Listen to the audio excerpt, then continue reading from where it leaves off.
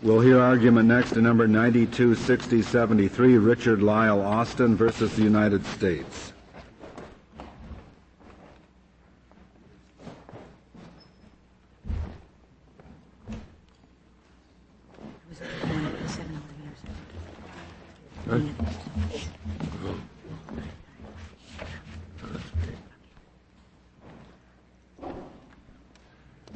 Mr. Johnson. Mr. Chief Justice, and may it please the Court. The issue in this case is whether the Eighth Amendment, and specifically the excessive fines clause, applies to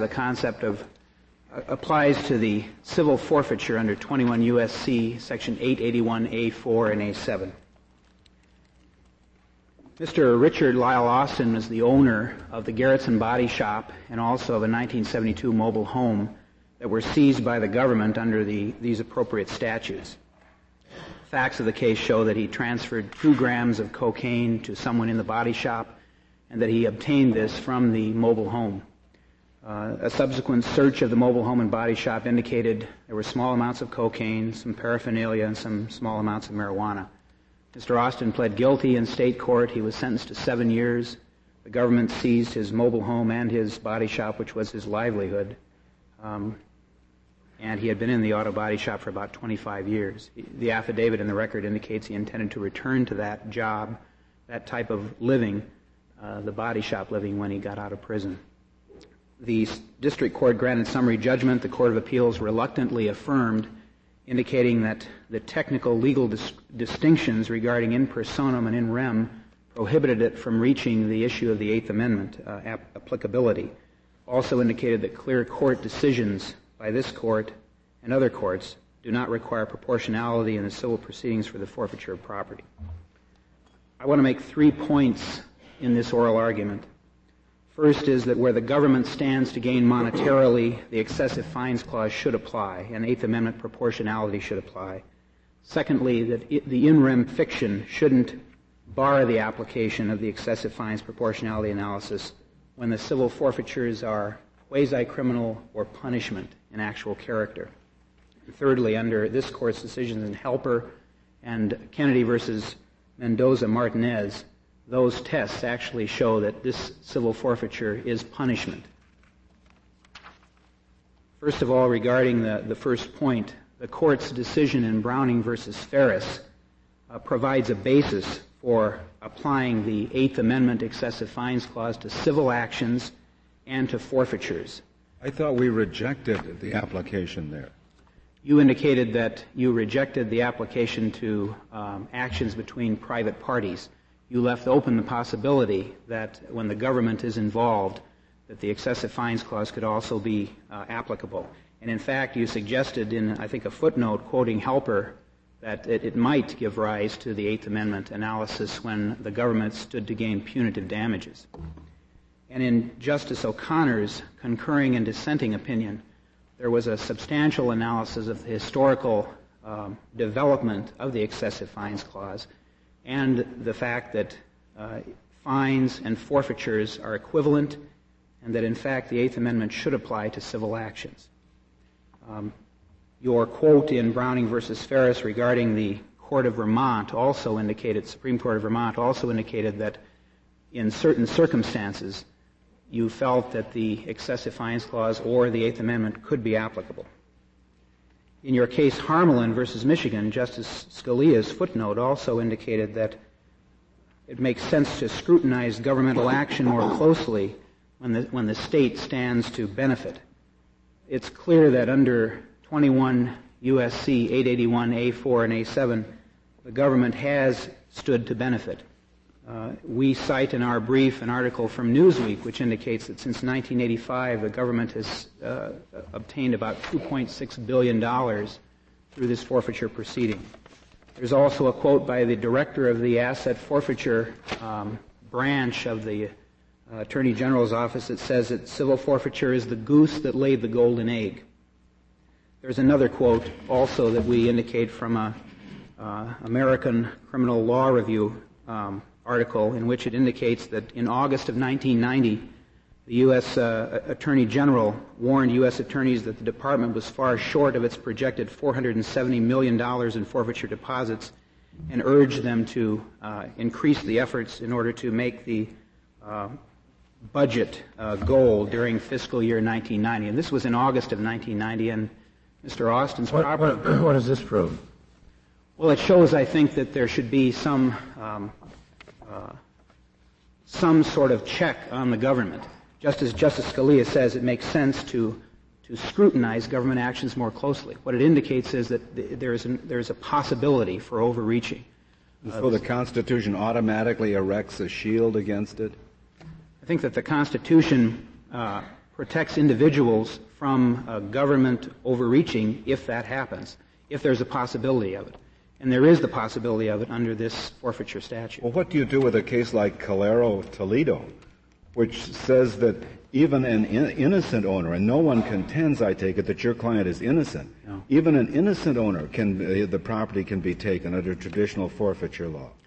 Calero-Toledo needs to be distinguished and possibly even looked at again, I think. Number one, Well, what's the matter with it? It always struck me as a perfectly good case. Well, Calero-Toledo, the Eighth Amendment wasn't raised. That would be one point. Secondly, although Calero-Toledo indicates, as you said, that in rem forfeiture really shouldn't deal with the guilt or innocence of the owner, in fact, it does establish an innocent owner exception. And thirdly, forfeitures at the time of Calero-Toledo weren't the same as they are now. The forfeitures that the government is having under 21 U.S.C. 881, A4, and A7 are far in excess of what was happening back at the time of Calero-Toledo. What difference does it make how much money you're talking about if it's money being taken from an innocent person? How can disproportionality have any meaning once you acknowledge that the car or the ship or the facility that belongs to a totally innocent person may be taken? Even if it's only worth $100, that's vastly disproportionate to his guilt. I assume proportionality means proportional to guilt, right? But all these in rem things at common law could be imposed against a totally innocent person. I think, doesn't that conclusively establish that there's no proportionality requirement for in rem takings? I think that in rem forfeiture under common law, and at the time that the framers knew it, is different than the forfeiture that we're experiencing today. I think that the case is established that in rem forfeiture at that time was against ships, dealt with piracy, dealt with violations of the customs laws. Cars? Which are instrumentalities, which can be instrumentalities of drug use. But when it comes to someone's home, or in this case the business, these were incidental in effect to the drug use. In other words, he could have transferred this drug use anywhere, outside, in somebody else's place. What if he did? What if the defendant just did business out of his house, a drug business out of his house? If the house was used specifically for that purpose, if there was a history then no proportionality? Then there should be proportionality, but it should be analyzed under a series of factors. That's what proportionality is as we advocate it. There should be many factors or several factors that are applied.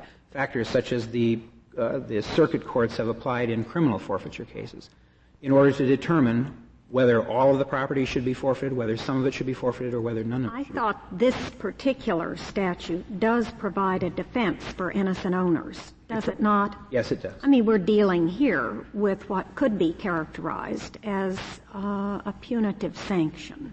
I believe that's true, yes. I think that's an example of why it is a punitive sanction, because you do have the innocent owner defenses in both A4 and A7.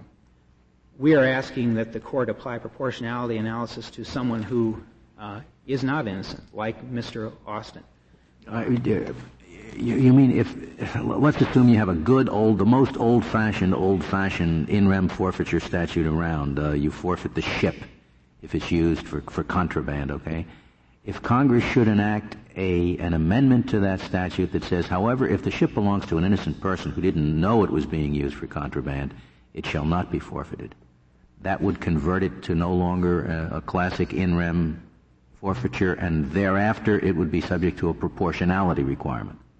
Well, I think that first of all, I think Congress, in a sense, has enacted that type of law under A4. And I understand, but I understood your argument to be that since an innocent person gets off in this one, we should impose the proportionality requirement because that renders it punishment, whereas the ordinary in rem thing was not punishment. That's correct. Yeah, I believe so your answer to my hypothetical would be yes, that if Congress got tender-hearted and said, well, let's make an exception to our traditional in rem forfeiture of pirate ships, and we'll say if the owner of the ship was innocent of the piracy, we won't forfeit it. That would convert it suddenly to a punishment, and if it was just a small-time pirate, you wouldn't be able to take the ship even from the pirate.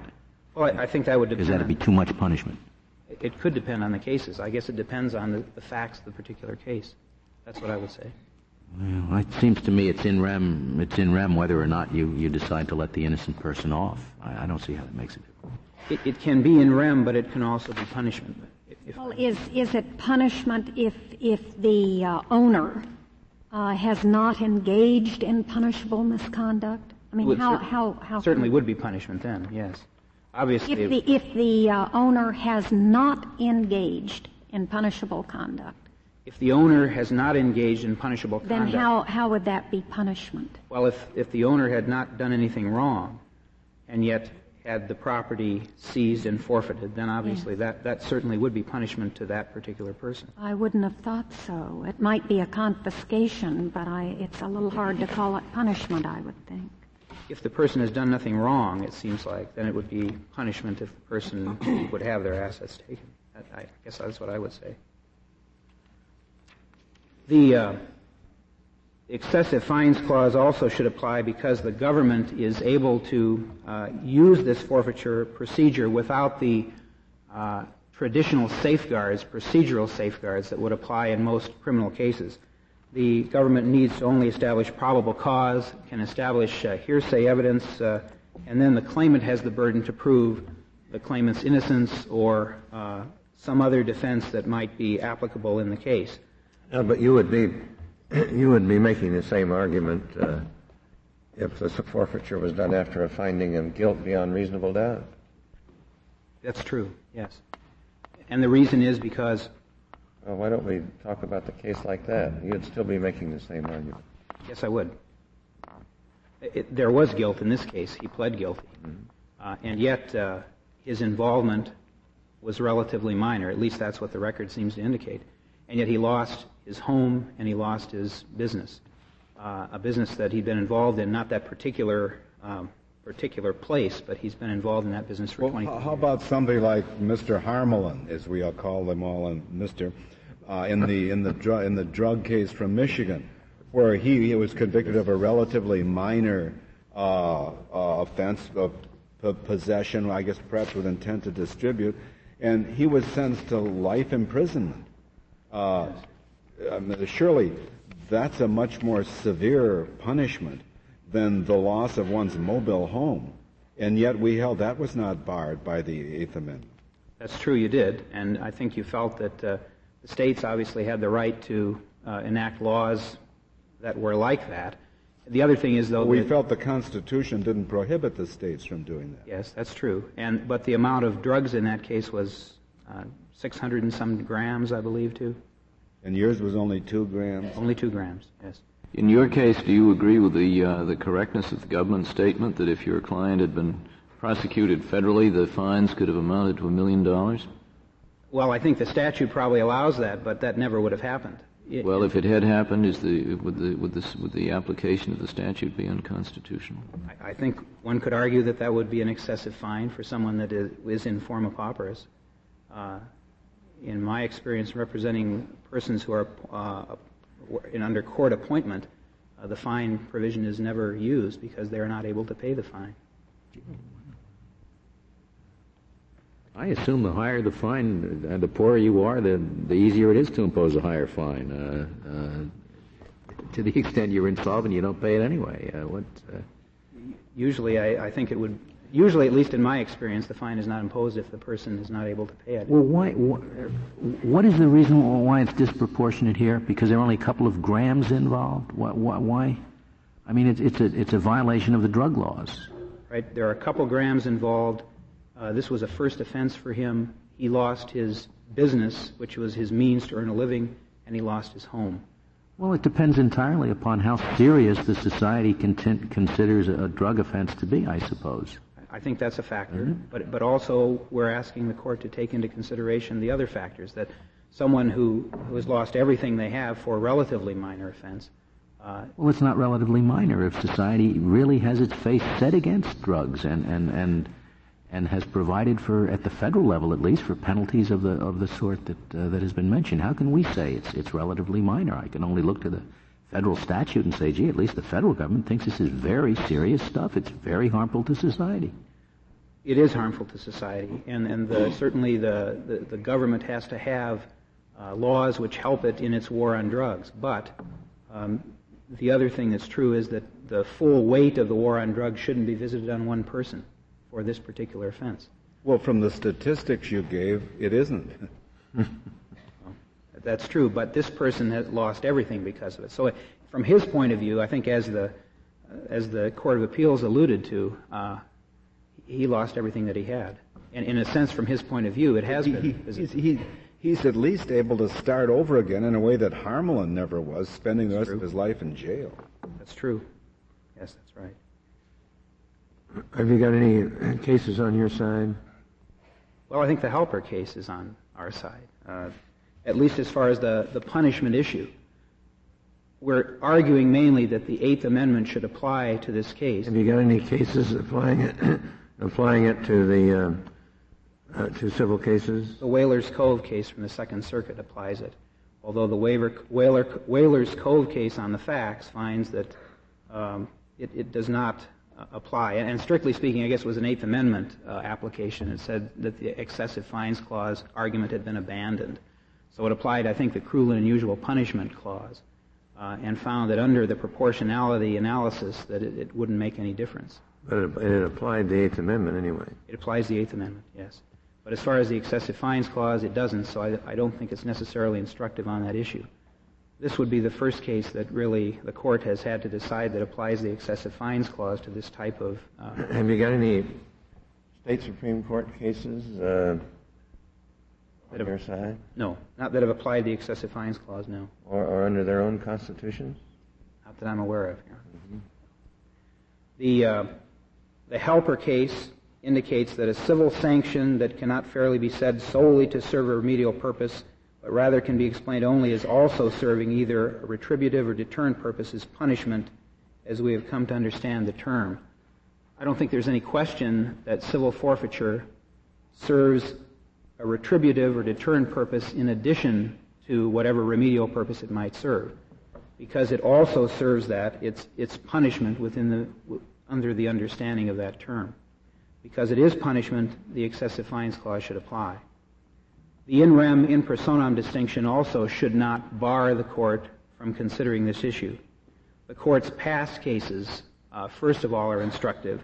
One, 1958 Plymouth Sedan, Boyd versus the United States, U.S. versus U.S. coin and currency, all see through the in rem in personam distinction and apply the Fourth Amendment and Fifth Amendment protections to in rem actions. The statutes themselves, as I indicated, establish that this is punishment rather than just remedial. They have innocent owner exceptions. They're tied to a violation of the criminal law punishable by more than 1 year's imprisonment. There are procedures for remission or mitigation of forfeiture, and they're based on violations of the Controlled Substances Act. What did the prior or the old law mean when it defined the objective of the in rem action as remedial? Remedial in the sense of removing an instrumentality of the crime from the hands of criminals? Yes, that was one of the... Well, that's exactly what's being done here, isn't it?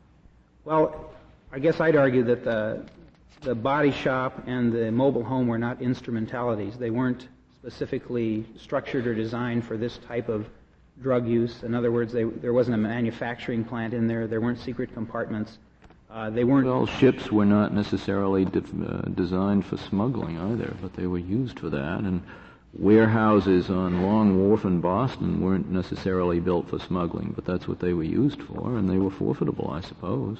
I think that in those cases, too, though, that the item was specifically used to store drugs and it was used to transport drugs. Well, the mobile home was being used to store drugs, wasn't it? Not I forget where the cocaine was found, but I mean, there was a bag of cocaine either in the body shop or the mobile home. I mean, I just am finding the distinction based on remedial versus punitive a pretty ethereal distinction. And what bothers me about it is, if we go your way on the theory that there is in effect a punitive function going on here by virtue of the innocent owner defense, then we have to face the fact that despite that variation, we're still dealing with two kinds of in rem actions: one against the guilty owner, and one all other varieties of in rem action. And we would have put ourselves in the position of saying that the guilty owner has a proportionality objection. The innocent owner has none whatsoever in those cases which make no distinction between innocent and guilty owners. And I suppose the next step down the road, if we go your way, is going to be the due process argument that one cannot go against an innocent owner in an in rem action simply because the government has no justifiable purpose under the due process clause when at the same time the guilty owner is allowed to contest it. And it seems to me that you're setting us off on rather a steep slope if we buy your argument, and I'm trying to see if there's a way out of it. Well, I guess I'm arguing that the excessive fines clause should apply to this forfeiture, whether the person is guilty or innocent. It's the actions of the government, I think, that should be scrutinized under the excessive. Well, then do we take the next step and say in the most garden variety of old-fashioned in rem actions, there is likewise going to be a proportionality defense, and in fact it'll always work, I suppose, because the owner is always going to be innocent. Or innocence is always going to be, or strike that, guilt is always going to be irrelevant.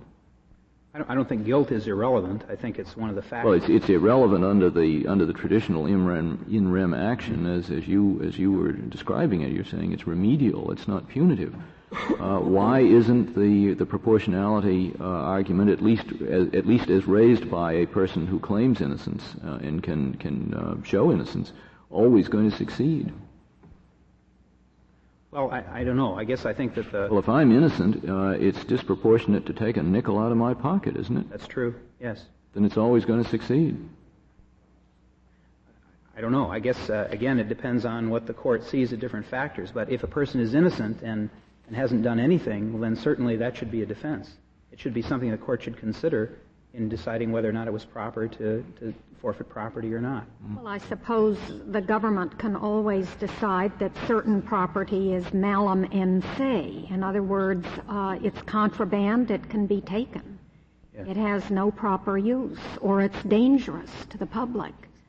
I would think there would be many reasons where you could take property, even from someone who's totally innocent. Yes, that's true, especially if the property is used, it has a specific purpose in advancing the drug business. If it's specifically designed, for example, to hide contraband, or if it's specifically used for nothing but the drug use. But none of those categories would be applicable to the property involved here.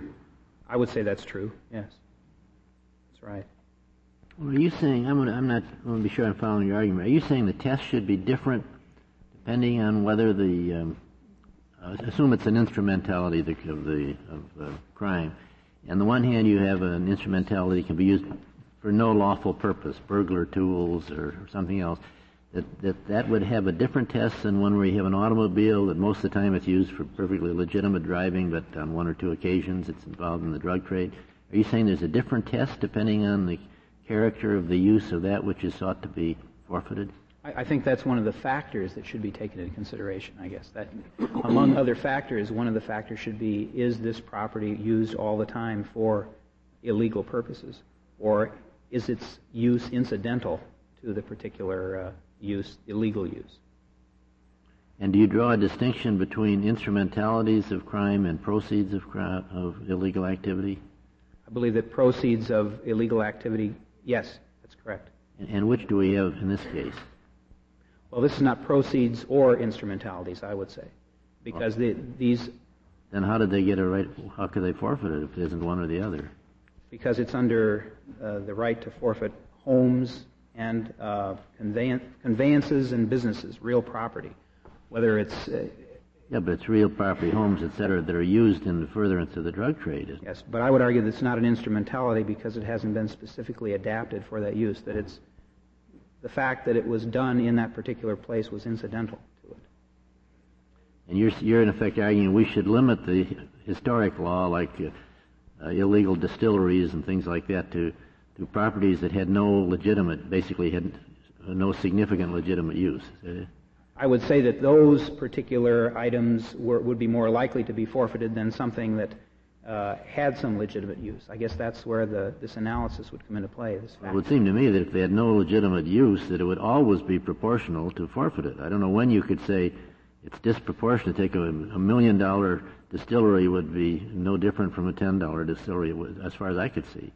If it's always used for... I guess that kind of depends on what the property is, though. If, let's say, someone, again, has lost everything they have, if it's their business or something like that, and if it's not used, well, then maybe there would be an argument that it should not be forfeited. Well, but if it's their business and the only use is illegal, it's not the kind of business we want to preserve. That's true. If the sole use is illegal, then it should be forfeited, yes. I'll reserve the rest of my time for rebuttal. Thank you. Very well, Mr. Johnson. Mr. Estrada?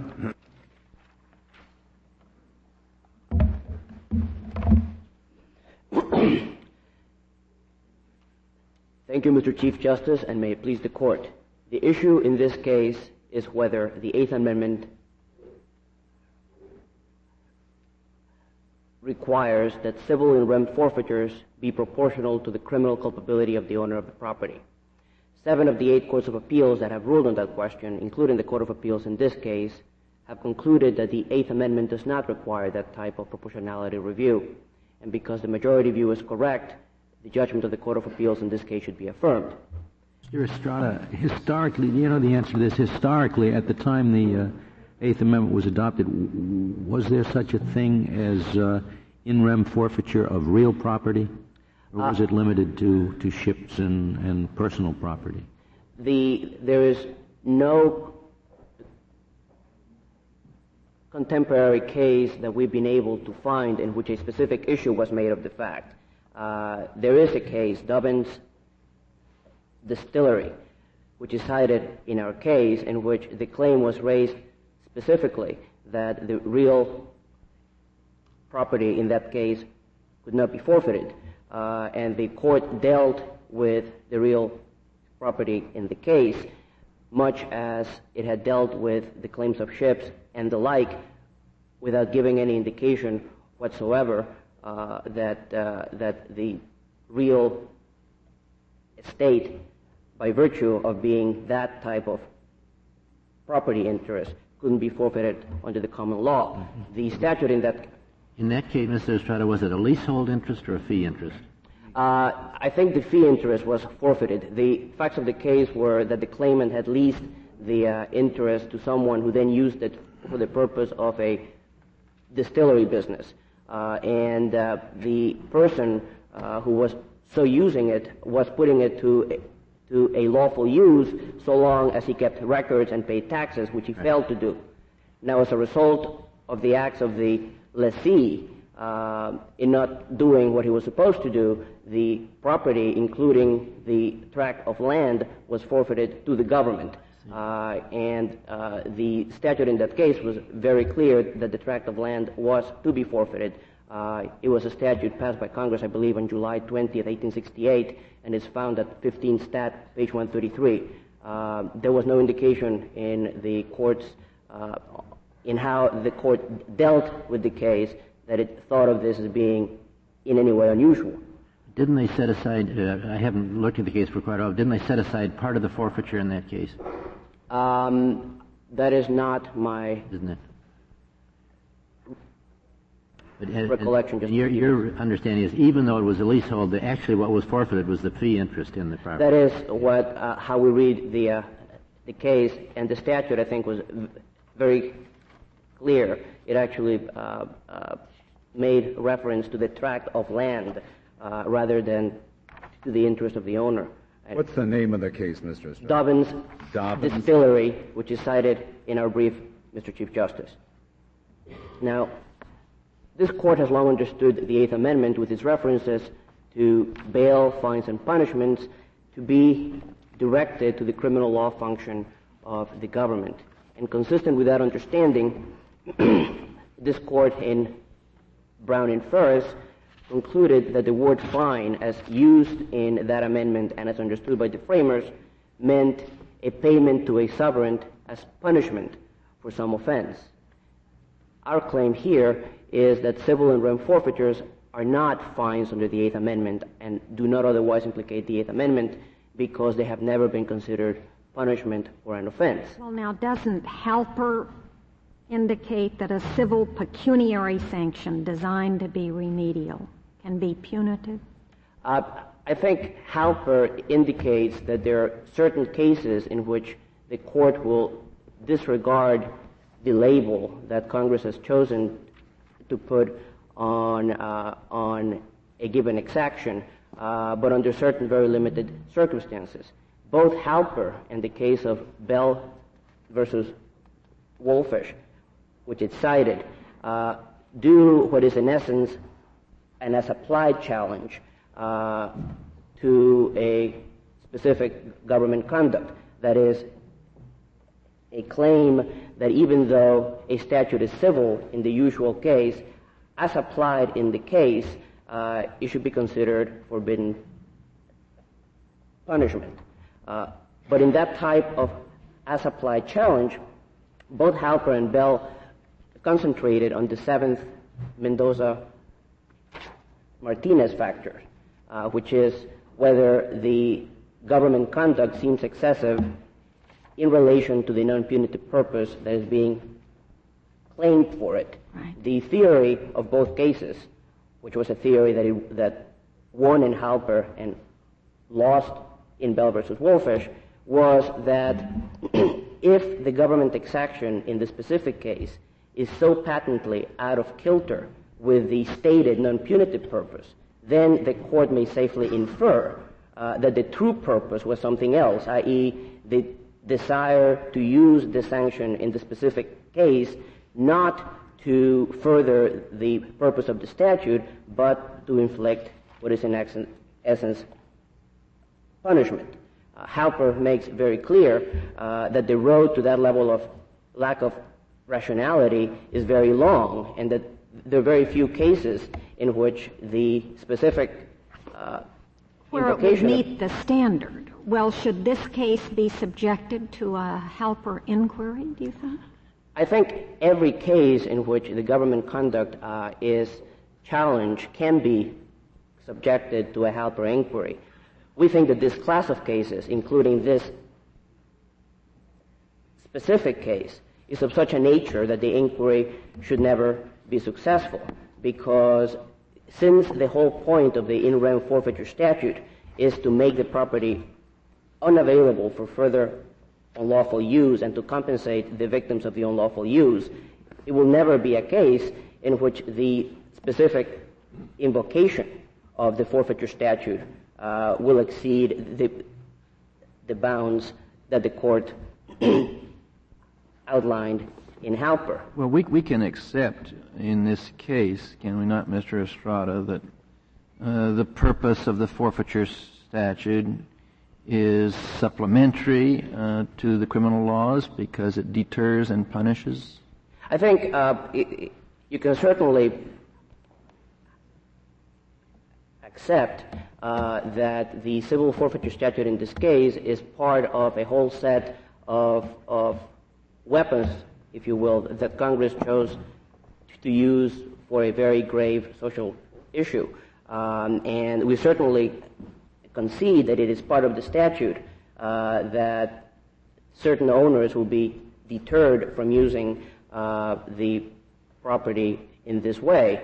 we do not agree with the claim that any time there is any element of deterrence in government action, that automatically means that the action should be set aside or that it should be examined under heightened constitutional scrutiny. Well, in addition to deterrence is punishment, is it not?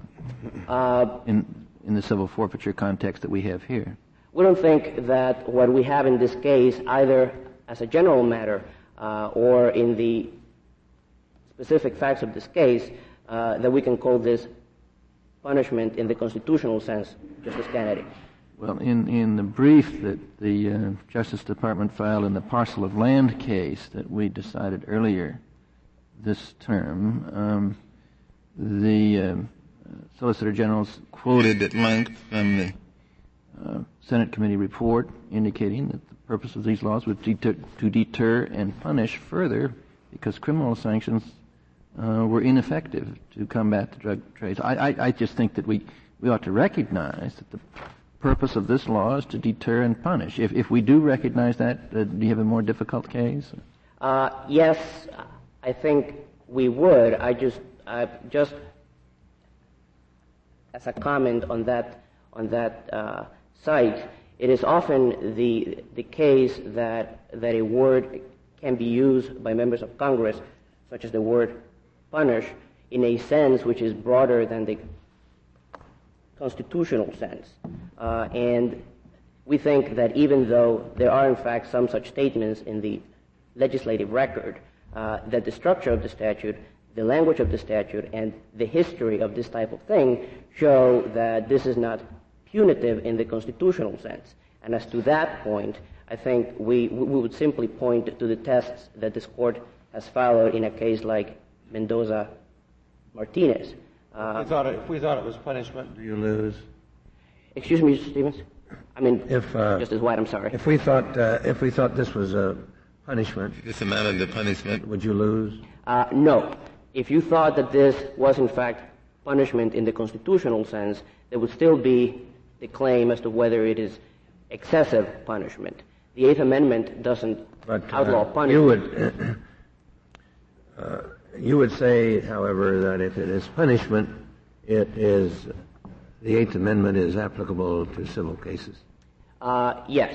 I think it is true that Congress cannot get out of the Eighth Amendment simply by the label that it places on something. It is also Does true. it have to be some connection with a criminal case?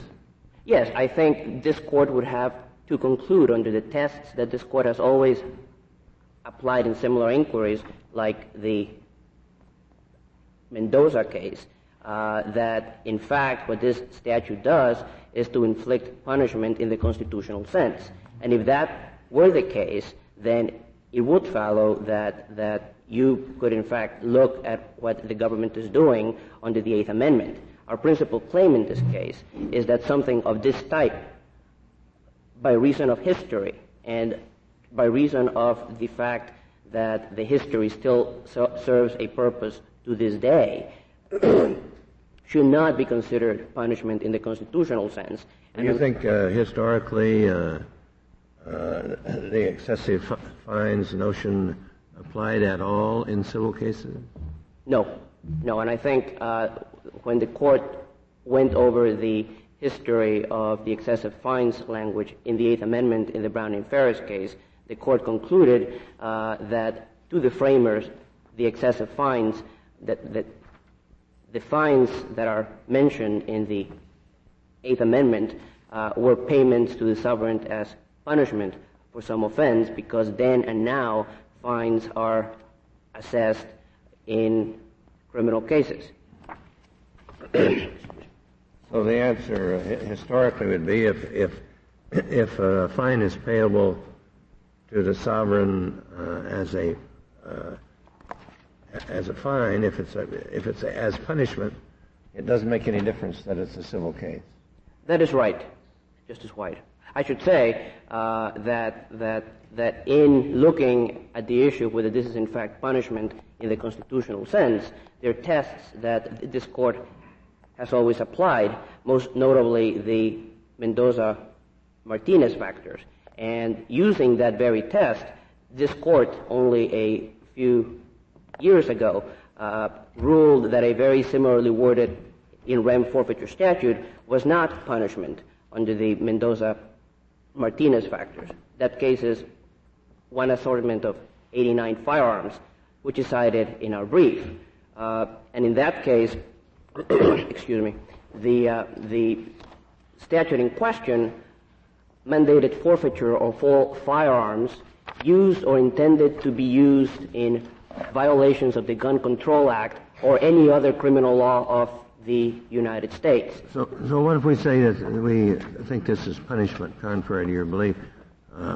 Is there any difference between saying it's an excessive fine or it's a cruel and unusual punishment? We don't think that the constitutional standard in that event would be significantly different, because in either case, you would be looking at whether the government exaction is extremely out of kilter with what the government is trying to do with the exaction. So what would be the standard under the excessive fines route? We said, well, this is punishment, and so the excessive fines clause applies. We think that the standard would be comparable to the standard that the court used in Harmelin, which is, in the first instance, to ask whether the fine or the punishment is grossly disproportionate to the gravity of the crime. So you do say that the standard would be roughly the same? But Yes, we do, Justice White. Our principal claim here is that this type of conduct is not punishment, but even if it is, our alternative claim is that under the Harmelin standard, this conduct couldn't be found to meet the level of excessiveness that would counsel setting it aside. Mr. Estrada, historically, did these in rem forfeitures contain an exclusion for the property of innocent persons? Yes, Justice Scalia, in a very limited sense. Not innocence of the crime as such. There is an 1808 case written by Chief Justice Marshall that was cited in this court's opinion in Calero, Toledo, and the name of the case is Peisch versus Ware, which is cited at page 689 of Calero, Toledo, and is reported at 4 Cranch 347. That was a case in which a ship had been wrecked on the coast of Delaware. The goods were taken to the coast, and the government brought a forfeiture action claiming that shortly after the ship was shipwrecked, the goods had been found in Delaware without tax stamps. The government lost that case. Chief Justice Marshall saying what seemed to be a statement of the common law of forfeiture, that a forfeiture wouldn't lie at common law in a case where there was nothing that the person on whom the forfeiture would work could have done to keep it from happening. And we would take that as being part of the common law of forfeiture. This court's case in Calero, Toledo cited that, and in addition said that invoking a forfeiture under those facts would likely be a violation of due process. In addition, footnote 27 in Calero, Toledo pointed out, that since 1790, the federal government has had statutes that provide for the remission of forfeitures as a matter of administrative grace when the owner can show that he was without intent or without willful negligence. And that goes back to 1790. We think that Congress's decision to include something very much like that in this statute as a matter of statutory right rather than as a matter of grace really doesn't change what the nature of the action. Doesn't turn it from remedial into punitive. Correct, because that has always been there throughout the history. Since 1790, there have been some statutes that actually vest that type of claim with the court, and there are some statutes now where a claimant can go to a court and ask that the forfeiture be mitigated rather than going to an agency, but that has always been there since 1790, and making this a matter of statutory right doesn't change the nature of the action. Looking at it from the other side, that sort of provides an answer to the question that I asked your brother, and that is, assuming we do find that there's something punitive here and we don't classify it as immune from review merely as a remedial forfeiture, there seems then to be a historical basis for us not to have to worry about the case of the truly innocent owner subject to the classic historical forfeiture, because that person, based on your case from Fort Cranch, may very well have had a defense to the forfeiture all along. I think we have to, yes, but I think we have to distinguish two meanings of innocence in this context. When the court has always said that innocence is not relevant, what it has meant, as the cases make clear, is that you needn't be guilty of a crime. However, it is still possible, and indeed likely, that you haven't been very careful with your property. The case of the parents whose child uses the house to store drugs that he sells on the street, you would say if they had reason to know that he was using them, their property would historically be subject, on historical grounds, be subject to forfeiture in the absence of any statutory defense. Whereas if they had not in any way been negligent in failing to know of the fact that he was using his room as a storehouse for the drugs he was selling, they would have a defense. Well, I think that that's not necessarily the case, because I think what Chief Justice Marshall had in mind, and what we have had through the history, is the imposition of a very high standard of care. An affirmative obligation really owner, to take care that it not be used. Yeah. Correct, and I think that is in fact what we think has historically justified civil forfeitures. The civil forfeiture statutes go on the really common sense premise that there are certain uses of property that are so harmful and so socially undesirable that the law must place every incentive on the owner of the property to make sure, even if that taking affirmative steps, that no one, whether the owner knows about him or not, will inflict those harms on society with the owner's property. That, of course, would be your answer to the claim of the so-called innocent owner who was merely negligent. Right.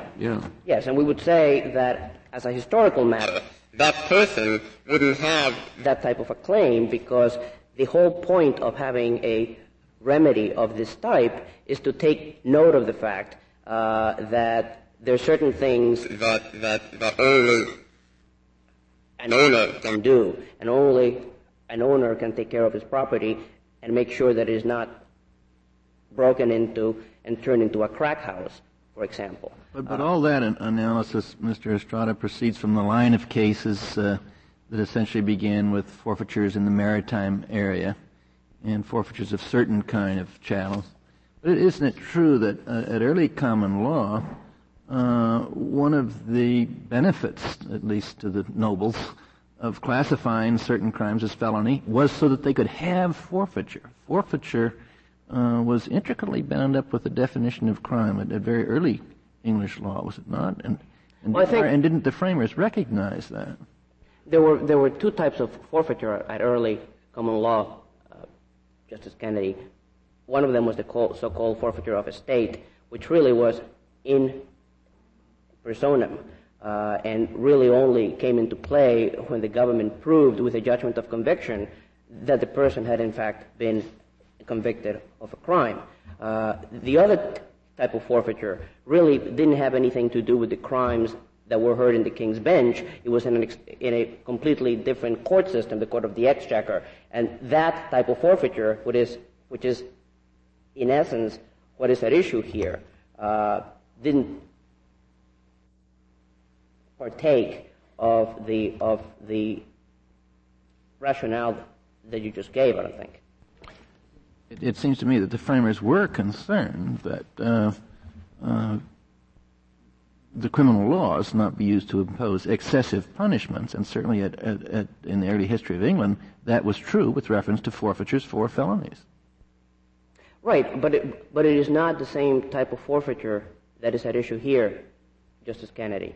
If this were a case in which the forfeiture could only be had upon the conviction of a crime, we would not be here, because we would concede that the essence of that sort of action is on the person. What we do have here is a statute that really doesn't need the criminal law other than to set a standard of conduct. And taking that as a standard of conduct then says if your property has been used or is intended to be used for this purpose, then we will make sure that that harm doesn't come to pass by placing the property in the hands of someone who can give surety to society as a whole that these harms won't happen. And I think there's a very different type of forfeiture than the forfeiture that you have in mind, Justice Kennedy. May I ask you a question, Mr. Estrada? Your discussion of two kinds of innocence and the different, your colloquy with Justice Kennedy brings this to mind.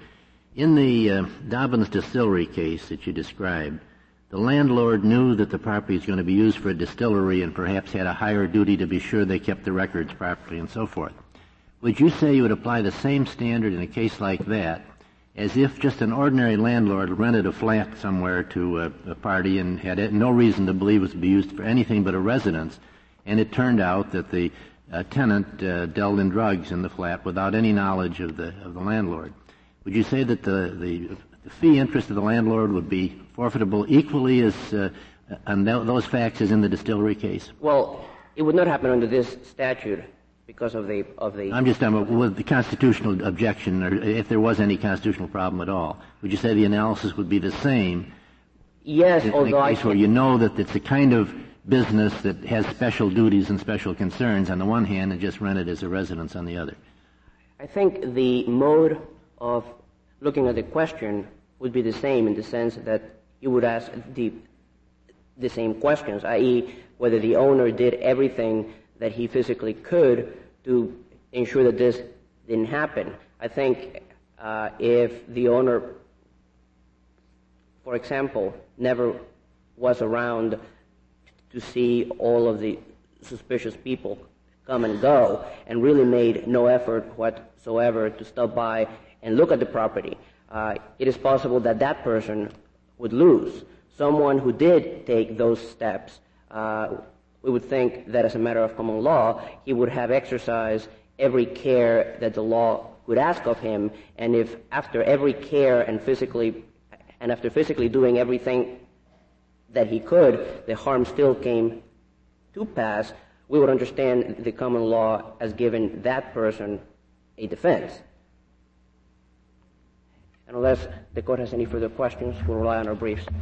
Thank you, Mr. Estrada. Mr. Johnson, you have 3 minutes remaining. Thank you, Your Honor. Counsel for the government talks about the Kennedy versus Mendoza-Martinez criteria. Applying that criteria to this case, it's clear that the actions of the government in this case do constitute punishment. First is that whether it creates an affirmative disability or restraint. Obviously, the loss of Mr. Austin's business and his home was a disability on him. Whether it historically has been regarded as punishment, we'd argue that this type of forfeiture that occurred in this case has historically been regarded as punishment, because we argue that it goes back to the time of the framers and prior to that what they understood as punishment to be. The answer on proportionality would be different if it was 600 grams instead of 2? I would argue that would be that would be a factor which would be more detrimental to Mr. Austin, obviously, yes. Yes, the even answer though he's would be deprived of his entire livelihood. If it was 600 grams, there's more of a chance that probably the place was being used to store drugs too. That very likely could be the case. But again, it's a analysis that has to be determined, I think, by the court in the first instance, by the district court. In other words, all the factors have to be taken into consideration. The third factor is whether it comes into play on a finding of scienter. In this case, the statutes themselves indicate that scienter is a factor. In other words, if the owner does not know of the drug use, then it's a defense. 4, whether the operation will promote the traditional aims of punishment, retribution, and deterrence. In fact, that is the case here too. This civil forfeiture under 21 U.S.C. 881A4 and A7 does promote those aims. So the more lenient Congress is with respect to the mental elements, scienter, the more it is criminal? I don't think I'm saying that. I guess I thought you said that if the statute provides that lack of scienter is a defense, then that tends to make it a criminal statute. Did I misunderstand? Yeah, that's true. Yeah. In this particular case... So the more lenient Congress is with respect to the party involved, the more it's criminal rather than civil. That strikes me as astounding. Well, one of the factors of whether or not it's punishment is whether or not scienter is involved, and that in this particular case, if you are an innocent owner, then that is a defense to the civil forfeiture. So that is one of the factors in this case. Next, whether the behavior to which it applies is already a crime. As I indicated, the statutes do tie the civil forfeiture to the violations of the controlled drug statutes. And I see my time is up. Thank you, Mr. Johnson. The case is submitted. The Honorable Court is now adjourned until tomorrow at 10 o'clock.